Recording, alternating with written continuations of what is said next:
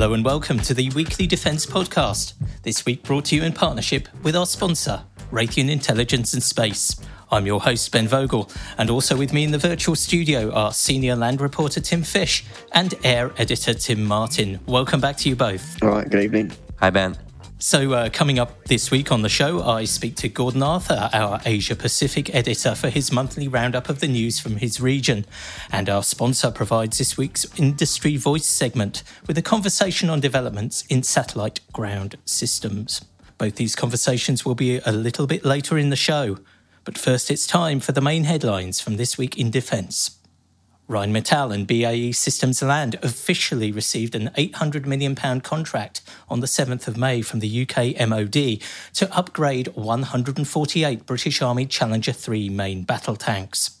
The upgraded Challengers will be network-enabled, digitalised main battle tanks with a 120mm high-pressure main gun, firing kinetic energy anti-tank rounds and programmable multi-purpose ammunition. In the United States, the Army on the 12th of May confirmed plans to retire its Stryker mobile gun system by the end of fiscal year 2022. This decision comes after a comprehensive analysis highlighted obsolescence and systemic issues with the system's dated cannon and automatic loader, according to a statement from the US Army. It added that the divestiture of obsolete systems will free up resources and manpower for other critical capability needs. Armed with an 105mm rifled cannon, the Stryker MGS was the first US Army system fielded with an autoloader, but over time it has become costly to maintain. In European naval news, Elettronica is to equip Italian U-212 near-future submarines with an electronic warfare suite. A contract from Fincantieri covers the provision of 2 suites for the first batch of submarines and an optional 2 additional suites. The software-defined EW suite for the U-212 is designed to perform self-protection, surveillance and intelligence tasks with strong performance across the electromagnetic spectrum, from communication to radar bands. And finally, Red Square in Moscow hosted the annual Russian Victory Day parade on the 9th of May. 12,018 armed forces personnel, 191 military vehicles and 76 aircraft were involved. Although this year the Moscow event was notable for a lack of new equipment on display compared with previous years. There were still parade debutants, including the Buk M3 SAM system, the Typhon PVO armoured manpads vehicle, and the ISDM remote mine-laying system. However, in his story, our correspondent Leonid Narcissian reported that the more interesting equipment was arguably on show outside the capital. In Nizhny Novgorod, for instance, a 2S-43 Malva wheeled self-propelled howitzer was seen in an 8x8 wheeled configuration, as well as the 2S-40 Phlox and 2S-41 Drok self-propelled artillery pieces that are part of the next-gen Nabrasok family of systems. And this concludes the headlines, so let's now go to our domain editors, as always, to get an insight on other news. This week, I wanted to discuss with you both, Tim Martin and Tim Fish, from different perspectives, of course, the deployment of the UK Carrier Strike Group to the Indo-Pacific region. Now, as many listeners may know, HMS Queen Elizabeth set sail on the 1st of May for a 28-week deployment, and we all know about the importance of this mission for the UK and its relationship with allies in the Far East. But I just wanted to talk to you both about the actual capabilities of the group in general, and of HMS Queen Elizabeth, of course, in particular. So let me start with you, Tim Fish. How well equipped is the Carrier Strike Group, and what kind of capabilities does it actually feature? Yeah, it's a pretty powerful array of ships that are going on this journey as a part of the task force. Not only have you got Queen Elizabeth with its F-35Bs and Wildcat helicopters, Merlin helicopters, but you've got 2 Type 45 destroyers, you've got 2 Type 23 frigates, and you've got a Astute-class submarine moving ahead of it. It's supported by 2 Royal Fleet auxiliary ships, a tanker and a dry stores vessel. And then you've got 2 foreign ships, the Dutch frigate Evertsen, and then the USS Arleigh Burke destroyer, the Sullivans. So between those ships, you've got, full array of long-range radars. Sullivan's got Aegis system. You've got SM-2 surface-to-air missiles, Evolved Sea Sparrow missiles, Harpoon surface-to-surface missiles, torpedoes, Tomahawk, land attack missiles. And on the Type 45s, you've got the Aster as well, and the Type 23s have got anti-surface warfare towed array sonars and torpedoes. So between all of that, you've got pretty much everything going in terms of weapons and sensors that you can possibly get. The most modern ships, all steaming along together, providing quite an array of powerful offensive and defensive armaments there. So in terms of what it offers, it's about as strong as a European deployment as we've seen, and the questions are about what they're going to do on the journey and what they're going to test out, what they're going to prove. So it'll be interesting to see how the whole trip goes. And of course, I guess the main kind of reason for it is to fill its sort of political obligations as it goes through on this trip out there as well. Indeed. And of course, as you mentioned, Tim, there's an international dimension to this group. It's not just UK naval assets and UK aircraft. This is quite a significant test of the UK's ability to operate in concert with its allies as well, isn't it? Yeah, the ability for the UK to interoperate with allies is always been a key component of what it does. The Royal Navy is quite good at it. This is the first time that they're going to do it in such size. But I mean, like pilots, RAF pilots and Navy pilots have worked with the US Marine Corps and the US Navy before. The Evertson and the Sullivan, both those ships practiced, did a sort of like a dry run of the deployment last year. So they were involved in doing sort of a test run, if you like. So they know what they're doing. The question with interoperability is, I mean, Tim Martin can give you a bit more detail about the F-35 contingents on Queen Elizabeth. But in terms of the ships themselves, they'll use sort of the same similar networking, NATO standard Link 16, Link 22 kind of networks that would exchange data and information. The only limitation I think is that the Type 45 destroyers don't have the cooperative engagement capability, which would help a lot more in terms of targeting and weapon systems engagements using the sensors of other ships. But they don't have that, so that's the only limitation. But they'll probably find other ways of doing that. Okay, and speaking of Tim Martin, who could speak about the F-35. I mean, this is the first time that UK fighters have been embarked on an operational aircraft carrier deployment since 2010, I think, and it's certainly going to be the largest number of F-35Bs to embark on a sailing mission, as it were. Perhaps you could comment a little bit about that and also address the interoperability issue that Tim Fish mentioned. Yeah, exactly. So as Tim kind of mentioned, he teed me up nicely on the RPAR side. So there's 18 F-35s that are going to be deployed with the Carrier Strike Group.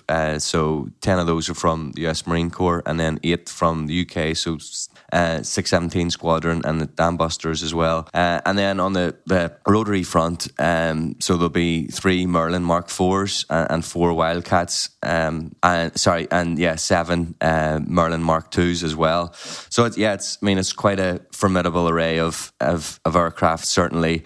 And as you mentioned, this is the first time since the Harriers were on board an aircraft carrier in 2011 that a successor, let's say, has been embarked. So the F-35. It'd be very, very interesting to see, going forward. And as Tim mentioned, what it means kind of politically. We always often hear of the crowded waters and South China Sea and so forth, and in and around that area. So and obviously this ties in very nicely with what the integrated review was talking about in terms of modernisation and in terms of that strategic pivot from kind of counterinsurgency to an Indo-Pacific tilt. And there's been, I suppose, in some quarters, some have said that that's mimicking the US foreign policy approach, and to a certain degree, you could agree with that. But also, given the offers from allies to participate with UK assets, certainly you would have to say that there's a fairly strong represents kind of a fairly strong, let's say, track record with allies, and it's certainly something that UK has been keen on highlighting, that it isn't just UK aircraft are participating in this one.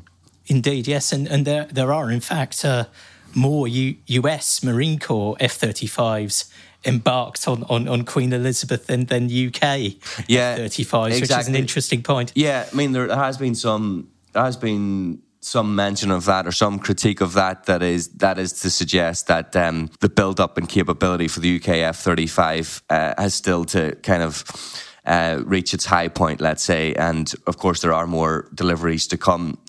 Obviously the contract is for 48 at the moment, as we know, but I don't know how far a comment that would be really, and whether the split of its 10 Marine Corps F-35s and 8 F-35Bs with the UK is representative of a wider issue in terms of operational readiness and availability and things like that. I don't know, to be quite honest, and certainly you wouldn't get senior representatives in MOD talking like that. Okay, well, thank you both for those comments on the carrier strike group. Let's move to the land desk now, and we've got a story from our Polish contributor Greg Sobczak about Poland moving forward with its short-range air defence procurement in the Narew programme. I think I've pronounced that correctly. I think it's called Narew. And Tim, I wonder if you could just sort of comment on that a little bit. Can you just sort of remind listeners about the overall aim of Narew and what kind of capabilities it's bringing to the Polish military? Yeah, sure. I mean, Narew is one part of Poland's programme to upgrade its ground-based air defence systems. And it's been a kind of a long-running programme. It's the middle part, so it deals with the medium-range air defence capability specifically. And the announcement in the story is just that the local company, Polish Armament Group, the PGZ, has been appointed the main contractor for Narew. This is kind of not a surprise. This is a company that's always designated as the local manufacturer for the system, because all the systems that are selected that make up this particular system, radar and missiles, and that will all have to be manufactured in Poland by this company under license. So it's kind of moving the program on a bit, but they still haven't selected the interceptor. They haven't selected the missile yet, and that's kind of one of the key contracts that needs to be assigned, because that's where all the foreign missile manufacturers are all lining up with their particular variants. So it's a step in the right direction, but they've still got a long way to go. It's important because it's quite a highly competitive program. We've got Aselsan, Diehl, IAI, Kongsberg, MDNA, Rafale, Thales, Miads International. You've got all these companies lined up to kind of offer their interceptor missile, and it's worth overall about $5.3 billion US. They want 19 batteries, and these all designed to take down aircraft, sort of medium altitude aircraft, helicopters, unmanned aerial systems, cruise missiles, stuff like that. So it's an important part of the wider spread of air defence systems that they're getting.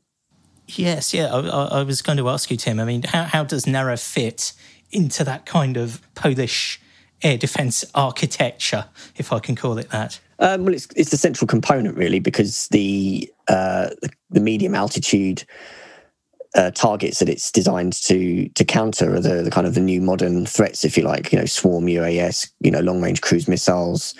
They're the kind of main new threats that are coming out. They've already procured the Whistler system, which is their long range component, and they've bought the Patriot from Raytheon under a contract they signed in 2017, which is again pretty large sums of money. Talking about $4.75 billion US. But that one's kind of stalled a bit. They completed phase one, where they're buying 2 batteries of Patriot with the Patriot 3 missile, the MSE, with deliveries due to start in 2022 and initial operating capability to kind of come in around 2023. But it seems to have stalled. They were supposed to get 8 systems, so they're still considering progressing with the phase 2 of that to get another 6, which will kind of get them the full capability they're looking for. But they're kind of umming and ahhing about it, because the PAC-3 MSE Patriot missile is quite costly, so now Raytheon's offered the Sky Scepter interceptor, which is a modification of Israeli Rafale company's Stunner interceptor, which they use in their David Sling air defense system. So, I mean, that's kind of moving forwards a little bit ahead, but it's still stalled a little bit, and that's designed to sort of combat more traditional long-range threats such as short-range ballistic missiles and aircraft, high-altitude aircraft, and long-range rockets and things. So that one's kind of a little bit ahead, but they're still kind of stalling on that one. Whereas the very short-range system, which is kind of almost line-of-sight system, that one's PGZ has already got a contract for that to provide its SPZR Manpad missiles. So they've already started deliveries of that a few years ago, and they're fitting those to a 4x4 vehicle. So in terms of the whole spread of capabilities, there some big sums of money involved. There's a lot of competition. They're pushing forwards with them, but it is progressing slowly. But PGZ, by providing the main kind of ground elements, if you like, of the Narev system, with the surveillance radar, passive and active elements, fire control, with tests to be completed later this year for some of those components, and then hopefully get more parts introduced in 2023. That's at least taking that part of that particular program forward, and hopefully they'll select a command and control system and a interceptor sooner rather than later. Okay, well, thank you very much indeed, Tim, for that update.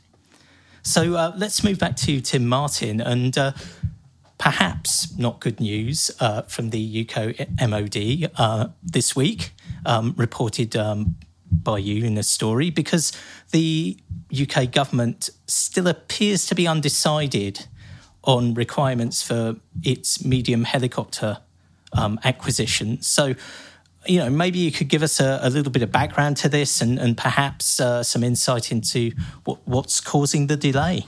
Yeah, absolutely. So first and foremost, the replacement of the RAF Puma Fleet HC2, of which they have 23, had been expected for some time, but it was finally put in black and white in the Defence Command paper that was released in March. Alongside that, it was also mentioned that in fact a successor aircraft will be sought for Army Air Corps Bell 212, RAF Bell 412, and Airbus AS365 Dolphins used by the Special Forces. So, in effect, what's happening is that, the procurement itself is called the new medium helicopter acquisition. So, in effect, this is the UK trying to almost streamline their rotary fleets, from for what they referred to as disparate fleets into one. And so 3 weeks later, I was reaching out to the MOD just to confirm how things are shaping up in terms of procurement strategy and so forth. But actually, they said that at the moment, because the program is at such an early stage, they haven't made a decision on the procurement strategy.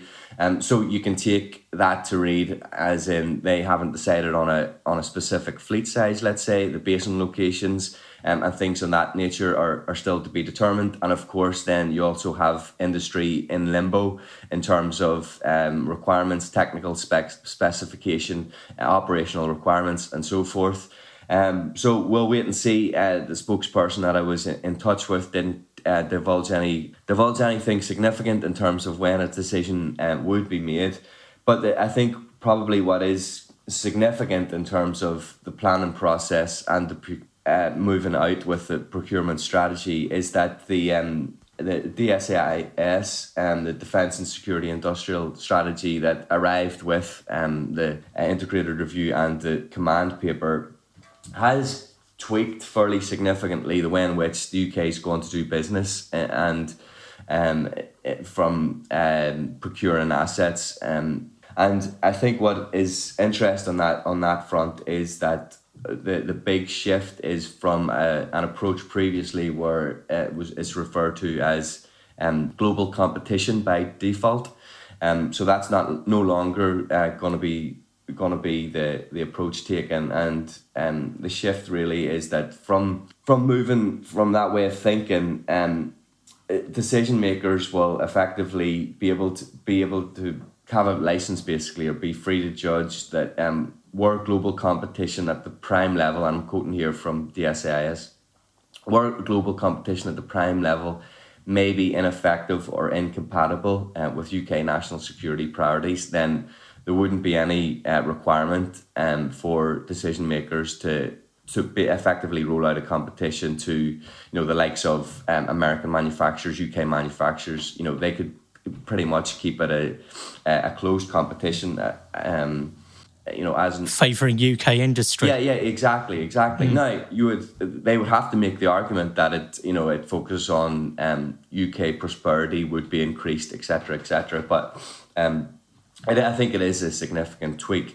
But in terms of who the industry hopefuls are, clearly Leonardo would be an obvious candidate, and they have made a big play of the AW149 since as early as 2019. Now, of course, going back that time, that was just for the RAF, for the Puma replacement itself. But you also have who also could be interested, Airbus helicopters potentially pitching the H175, which is a civil super medium class helicopter. Potentially then you would also have Bell with the 525 and Lockheed Martin with the Black Hawk. I wrote in the story, but I think it is very interesting that on 3 different occasions the UK rejected offers from Sikorsky on the Black Hawk, and this was in around 2009. So it was the Observer who reported that the decision was taken to upgrade the Puma fleet rather than buy Black Hawks. And then subsequently, obviously, the UK decided to go with a £300 million upgrade for the Puma fleet. So whether 11 years, 12 years down the line, that's changed, and Black Hawk will be on offer, and the UK will kind of have another chance to buy it. Remains to be seen. But I did speak to a spokesperson from Lockheed Martin who said that, dependent on requirements, the company could pitch the latest generation Black Hawk. So that's kind of an overview of the runners and riders, let's say, from an industry perspective. Okay, so it's early days in this particular programme, but plenty of details to be filled in. And the story went online yesterday for any listeners and visitors to our website. Yeah, check it out. Should probably just finally mention that the UK will obviously have to make a decision or push forward with the requirements fairly soon, because they want to have the Puma replaced or retired in 2025. So, just read into that the amount of time it takes for a tender process to happen and then for the aircraft to be delivered in 2025. So you would expect news soon enough, Okay, thank you very much again, Tim. And thank you also to Tim Fish. For our listeners, if you want to find out a bit more about Shepherd's defence news coverage, previous episodes of the podcast, video content and more, please visit our website, shepherdmedia.com/news. Coming up after the break is my conversation with Asia Pacific editor Gordon Arthur. Stay with us.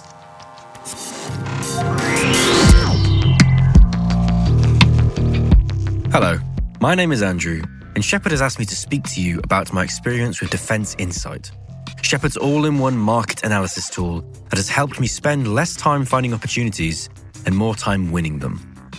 With full market data at my fingertips, I'm able to identify upcoming and lapsed programs, see the bids that won and failed, and, this is the part that really helps, beat my competition to opportunities and increase my win rate.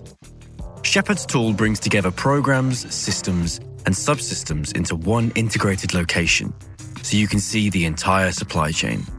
So whether you're a researcher, business developer like me, or your role is focused on strategy development, see how powerful Insight can help improve your everyday with a free product demo. Contact the experts at insights@shepherdmedia.com. Welcome back to our regular catch-up with Shepherd's Asia-Pacific editor, Gordon Arthur, to see what's been making the news in his region over recent weeks.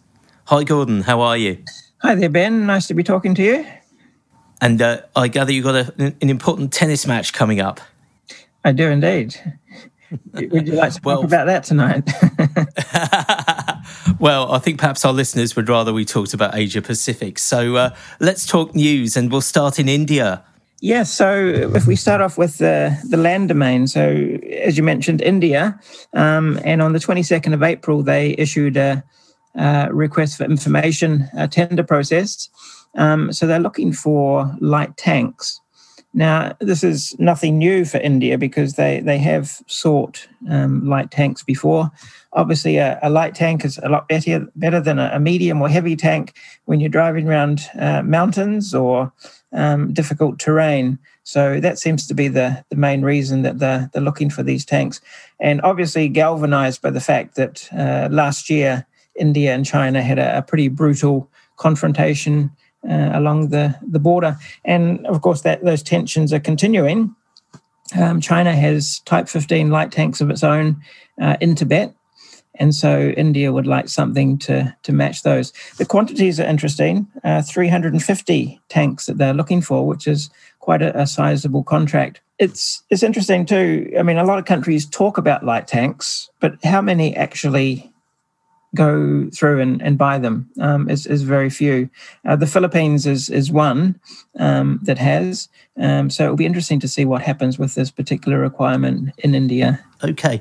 Now, this latest RFI, we've been here before in India without anything necessarily tangible turning up as a result.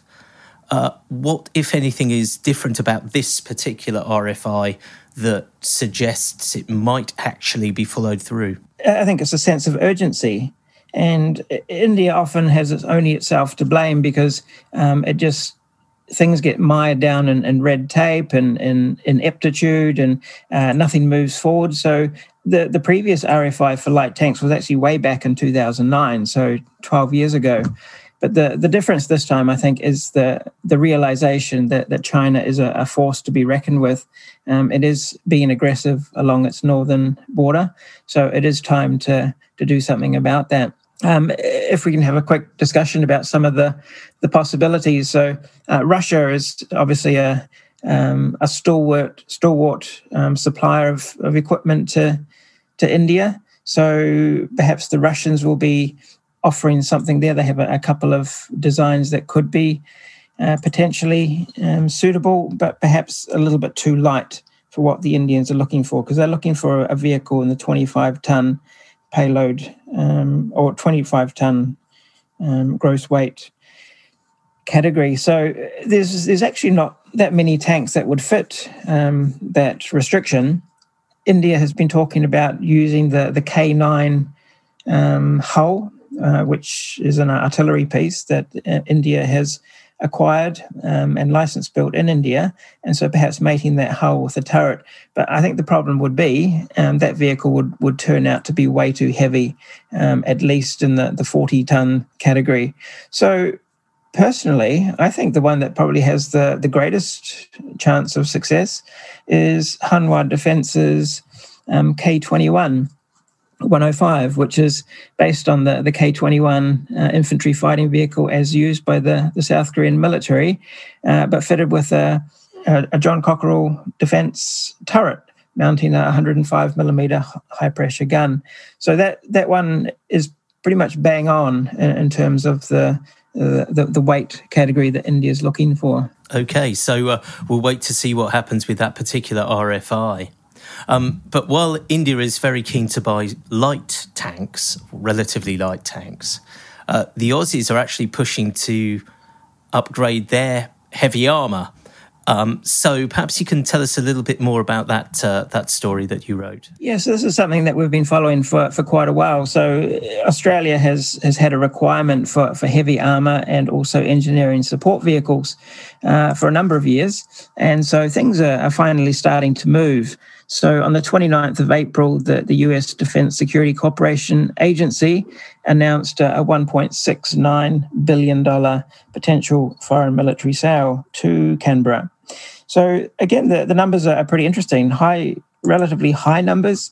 The announcement, it listed 160 M1A1 Abrams tank structures or hulls.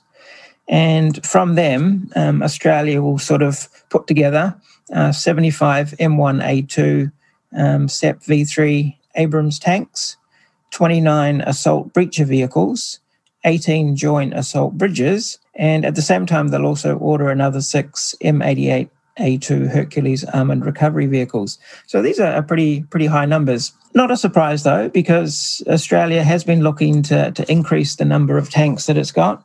It has 59 M1A1 AIM Abrams tanks, and it just felt that wasn't really enough. So obviously it's increasing that number. And the important thing is the addition of these engineering vehicles, so the assault breacher vehicles and the bridges. And probably those numbers are higher than we expected.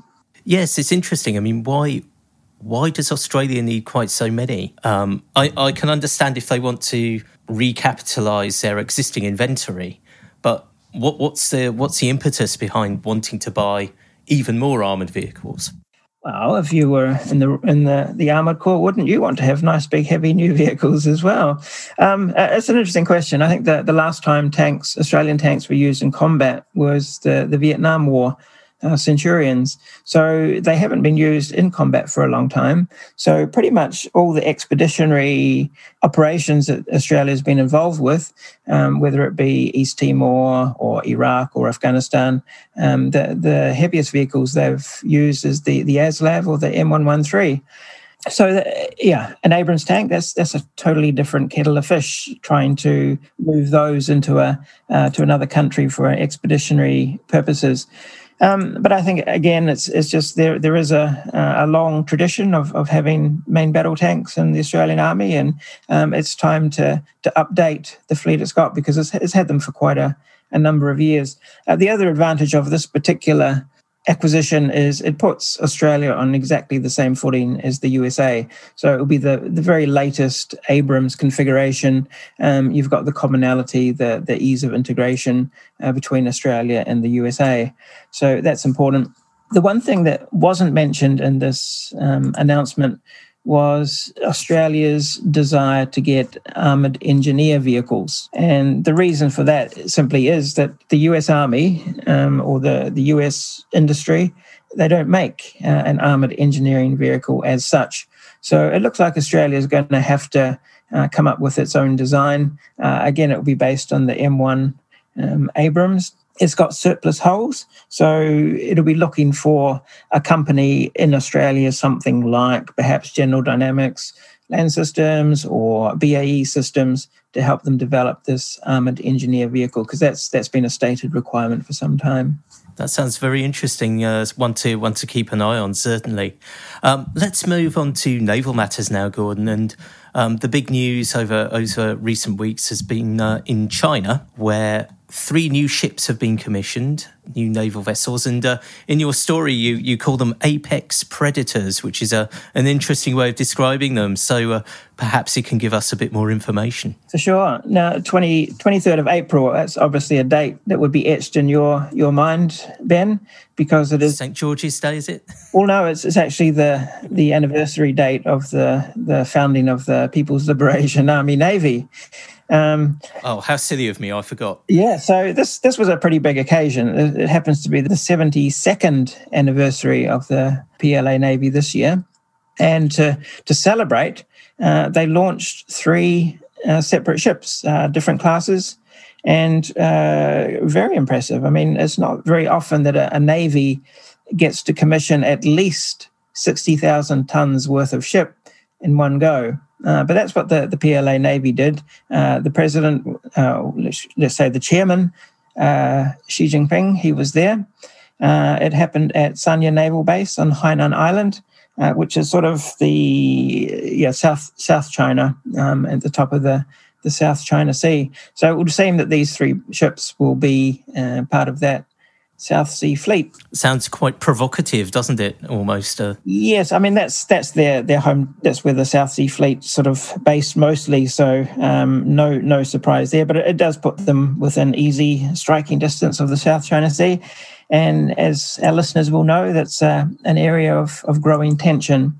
So I'm sure you want to know what these three particular apex predators are, and the reason we call them apex predators are that they're pretty sophisticated ships. So first of all, we have a Type 075 landing helicopter dock, an LHD, and this one's received the name Hainan.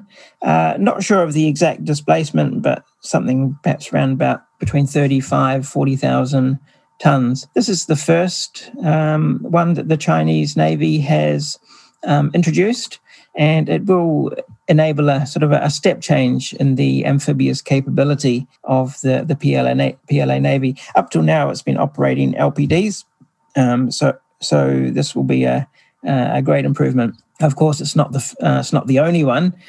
Two others are under construction, so China will end up with a number of LHDs. So perhaps in a number of years to come, we'll see Chinese marine expeditionary units traversing the oceans of the world. The second ship that was commissioned on the 23rd of April was a Type 055 guided missile cruiser. It's actually the third in the class. It's the first one for the South Sea Fleet, but it's a pretty impressive warship, 180 meters long, full load displacement of 13,000 tons. So it's amongst the largest of its class, of its type, in the world. Talking to different people, some have said the Type 055 marks an inflection point for the Chinese naval design. It's designed obviously to accompany and to protect aircraft carriers. It has a huge number of missile launch cells. It can do all sorts of things. So that's a pretty important and pretty capable warship, and we'll see more and more of these being commissioned. So it doesn't necessarily add a brand new capability for the Chinese Navy, but it augments what's already there, the cruiser Dalian, or... Yeah, I think you could say it's moved the Navy a step forward. So in terms of its capabilities, its sensors, the number of weapons that it can carry, it's a huge step up from the previous Type 052D destroyer. Certainly a lot more sophisticated. How sophisticated is difficult to say. How can you compare it to an American one? It's never been used in combat, but I would suspect that it's pretty capable. And the third vessel to be commissioned on that day was a Type 094 ballistic missile submarine, so obviously nuclear powered. And it marks a growing fleet of SSBNs for the Chinese Navy. How many of these does the Chinese Navy have? Some people say 6, some people say 7, but certainly I think it was last year China commissioned 2 in one go. So this certainly adds to the fleet. Equipped with JL-2 submarine-launched ballistic missiles, perhaps a range of 7,200 kilometers. If it wants to fire them on the USA, it still has to sail a bit closer. So there'll be a follow-on class of SSBNs yet to come, the Type 096. But in the meantime, China seems to be progressively improving the capabilities of this particular type of submarine. So, and speaking of submarines, I gather that the Chinese Navy is helping in the investigation after the unfortunate and tragic Indonesian submarine disaster recently. Yes, I'm glad you mentioned that, Ben, because as we know, 21st of April, Indonesian Navy submarine went missing. There was a sudden jumping into action by various neighbours and navies, so Singapore, Malaysia, India, etc., all offered assistance. And unfortunately, the submarine was found more than 800 metres deep on the seafloor with the loss of 53 submariners' lives. But interestingly, Indonesia seems intent to recover and to salvage that particular submarine, perhaps to find out what actually went wrong.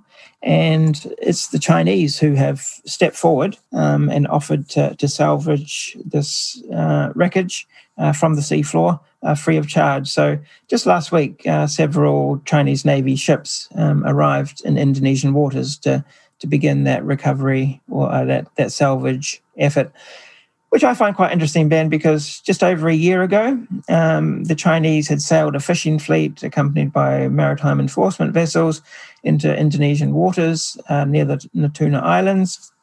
And Indonesia launched a fleet of naval vessels to push them back and send them on their way. Also, China has been using wave gliders to sort of map and to survey waters and straits around Indonesia. But at this point in time, they're making use of China. So perhaps it's like inviting the fox into the hen house. Very interesting analogy there. Moving on to military aviation, Gordon, and you reported on a big helicopter procurement spree in South Korea. So what's being bought in that country? Yeah, so the South Korean military, they do have a rather large Marine Corps. Up till recently, the South Korean Marines haven't had their own helicopters, so they've had to rely on the ROK Navy for helicopter support. But they're actually building their own aviation capability. So they're receiving transport helicopters, which is the MUH-1 Marinon, produced by KAI in South Korea. So they've got that one covered, but they've also been looking for attack helicopters.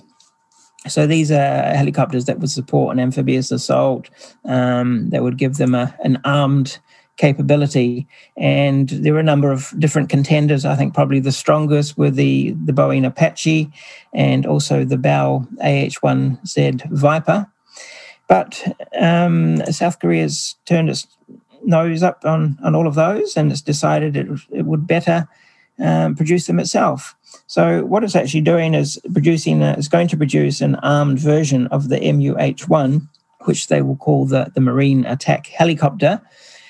And it's pretty much a standard Marinon, but with weapons installed. So the South Korean Marines want an attack helicopter, a dedicated attack helicopter, but what they're getting is not in that category. This is a large and not so nimble helicopter. It's in terms of protection, in terms of maneuverability, in terms of firepower, it's not going to be the same as something as an Apache or a Viper. So the main reason for this comes down to cost efficiencies and supporting local industry. So that's been the key criteria for South Korea.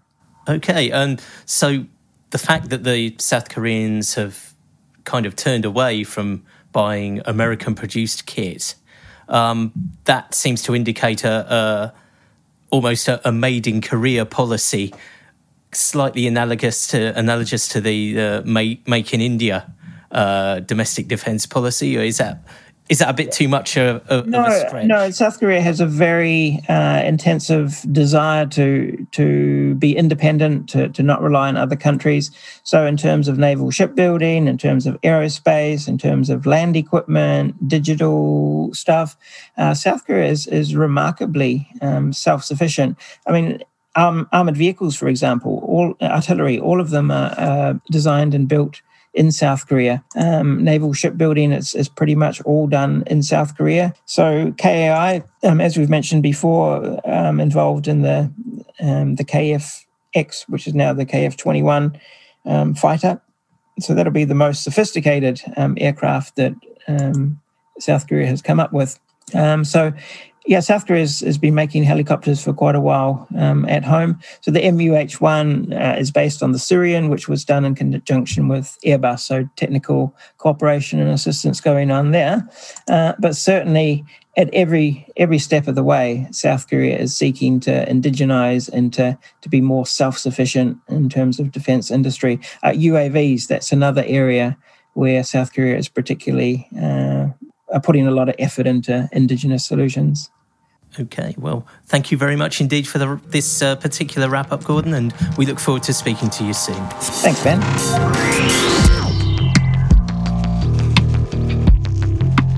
For 40 years, Shepherd has been leading the way in the defense space, and now we're on a mission to revolutionize the industry through connecting decision makers with the best business information and marketing solutions out there. With over 80% of global defense spend, Defense Insight is the leading market analysis tool for anybody in the industry, whilst advertisers can leverage our 1.9 million audience to promote their message with meaning. Shepherd, a full suite of solutions built to give you the decisive edge in defense. So welcome to this week's Industry Voice segment. This week we're sponsored by Raytheon Intelligence and Space. I'm sitting down with Christy Cox, who's a program director for Satellite Ground Systems, and Karen Casey, who's a chief engineer for Satellite Ground Systems. Thanks for your time and welcome to the podcast. Thank you. Thank you. So, we are here to talk about satellite ground systems. I guess this is all about how the military can take, the data that they collect, share that data, and enable faster decision-making. So, what does that mean in terms of what you do, the sort of conversations you're having with your customer, and how is, in terms of modern context, how's the satellite information enabling that faster decision-making? Well, that's a great question. I'll start out. I know Christy has some good inputs here too, but let me just start out by saying we describe what we do in simple terms, but the way you described it is really key. Behind the scenes, it's a tremendously complex process that consists of many complex piece parts to take that satellite data and do something meaningful with it. And to your question, what does it mean to get to these decisions faster? What it means is data is coming down at a rate of speed like we've never seen before. And it's being multiplied across more sensors and more satellites than ever before. So what that means for us down on the ground, building these ground systems, is you've got all these pieces of data, zeros and ones. You need algorithms to transform that data. And you need to be able to take mountains of data and find that needle in the haystack that basically says, here is something meaningful. Here's a volcano. Here is something else from a weather event that is key, that needs to be communicated rapidly. So that's kind of a short answer, shortish long answer, maybe you would call it a medium answer. But at the end of the day, what it means to get to these decisions faster, we want that volume of data. We embrace these mountains and oceans of data that are coming at us, because that means that there are more needles in these haystacks. So we can go after them. And the key is to fast grab those needles and make it available to the users of our systems so they understand in very simple terms why that is important data. I think that's a great point, Karen. There's the volume of data, which is driving a need for a lot of automation and a lot of AI ML capabilities behind that, so that you can actually submit meaningful information to the user itself. And I think another one of the challenges to consider when you're thinking about speed is speed to market for being able to rapidly insert technology within your capabilities. So it's not just the volume of data coming down, it's the pace of technology that's happening in the world around us and how we insert capabilities very quickly into the solutions that we deliver. Yeah, that's awesome. And, just one quick thing about that is part of what gets you that faster needle in the haystack is when we build these ground systems, they are software, COTS, FOSS, hardware, a lot of big complex parts, right? But the key to getting to faster is delivering these ground systems faster. So we don't deliver every 2 years. We're moving at a speed right now where we are delivering ground systems literally on 2-month boundaries. When it used to be years. I mean, it would take 2 years from start of a program till we made our first delivery. And that was on a fast program. Christy probably remembers some of those too. And now we're doing it, right? And now we're doing it literally 4 months and we're trying to speed that up. Yeah, we used to think a lot about the end objective in mind, and now we think about all those interim steps. We got to change as we go. So employing technologies, just like commercial industries are, for agile practices and things to deliver capabilities faster, and potentially not always knowing where we're going as we're speeding along. You make some really great points there. I guess the military satellite business traditionally hasn't been famous for being that operationally responsive because of the nature of the timelines involved, as you've highlighted. Could you give us perhaps provide some more examples of what industry is doing to sort of speed up that timelines? I mean, practically, how do you go about doing that? Well, here's a good example. On our program, we are highly motivated to go find technology building blocks from anywhere. I mean, literally, software. This is software. This is hardware. So we can pull in innovation from any source. So, and honestly, I truly believe those are the kinds of things that speed us up. We can go to a small company and say, "Hey, you've got a better algorithm. You've got a better mousetrap. Let's use that. Let's work together, right?" And put that building block into our system. So that's not something that we have to go now build new lines of code from scratch. Speeds us up. It's like as if you're building a Maserati or you're building a car. We can now go out and get the best tire, the best engine, right? And put these pieces together faster and bring mission value. To add to that, one thing that we're seeing with our international partners as well is just being able to embrace prototyping, willing to fail a little bit faster, willing to do experiments and demos that we wouldn't have before. Just as more things in space and ground are becoming commodity, like Karen was saying, all the different COTS and FOSS and commercial applications that can be brought in. If you think about the sort of technologies that we're launching and how we're launching those into space, just becoming more and more approachable, faster, cheaper. There's a greater tolerance for risk. There's a greater tolerance for prototyping, failing and learning as you do so, and succeeding as well, of course. Every time we sort of have these kind of conversations, it invariably comes back to the idea of, I guess, multi-domain operations, and there's various catch-all phrases for that kind of term. And from a space perspective, what can be done to better serve and enable that coalition interoperability? How do you guys sort of see that developments from a US point of view, but then taking that international viewpoint? It's a great question, because if you think about, the U.S. has done so much to lead early space development, and every day on the news we see examples of different data sources, whether it's EO or weather or synthetic aperture radar in some cases, airborne imagery. It's just becoming more and more of our daily lives. And as more nations participate and launch their own capabilities, it just enables the fact that a larger coalition of space missions can work together in a different way. So coordination is key. A couple points to extend there.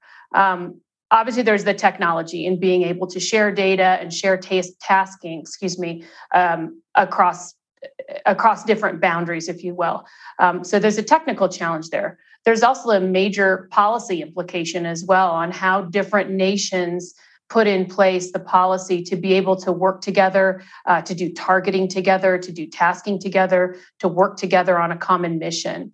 Each one has a different policy for data sharing. Each one has different national space policies and all those sorts of legal considerations as well, whether you're talking about launch or ground operations or the space operations themselves.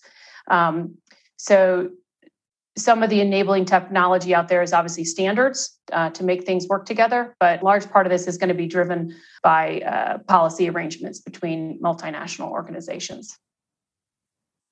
And one thing just on interoperability that I think is important to know, how you architect and design the system can enable it. Think about something as simple as your iPhone, right? It's been architected and engineered to be able to support this huge diversity of apps, right? Why? Well, it's an open system for applications, right? There's clear APIs that are published. so that apps can know what they need to do in order to be hosted on this platform. So those kind of technical innovations about architecture, open architecture, also help support interoperability from a technical perspective as well. That's a good point to end things on. Guys, thanks very much for your time. Christy Cox and Karen Casey, both with Raytheon Intelligence and Space. Appreciate the chat. Thanks, Tony. Thank you. This episode of the Weekly Defence Podcast was brought to you in partnership with our sponsor, Raytheon Intelligence and Space. A big thank you to everybody who took the time to be with us today. And for our listeners, if you enjoyed the show, make sure you like and subscribe or leave a review on iTunes, Spotify, Google Play, or wherever you get your podcasts. If you want to know more about the market landscape in the defence sector, visit shepherdmedia.com/subscribe and redeem your free trial to our premium news, where you get international coverage of equipment innovation, company news, program updates and more from our team of expert journalists. Until next week, thank you for listening.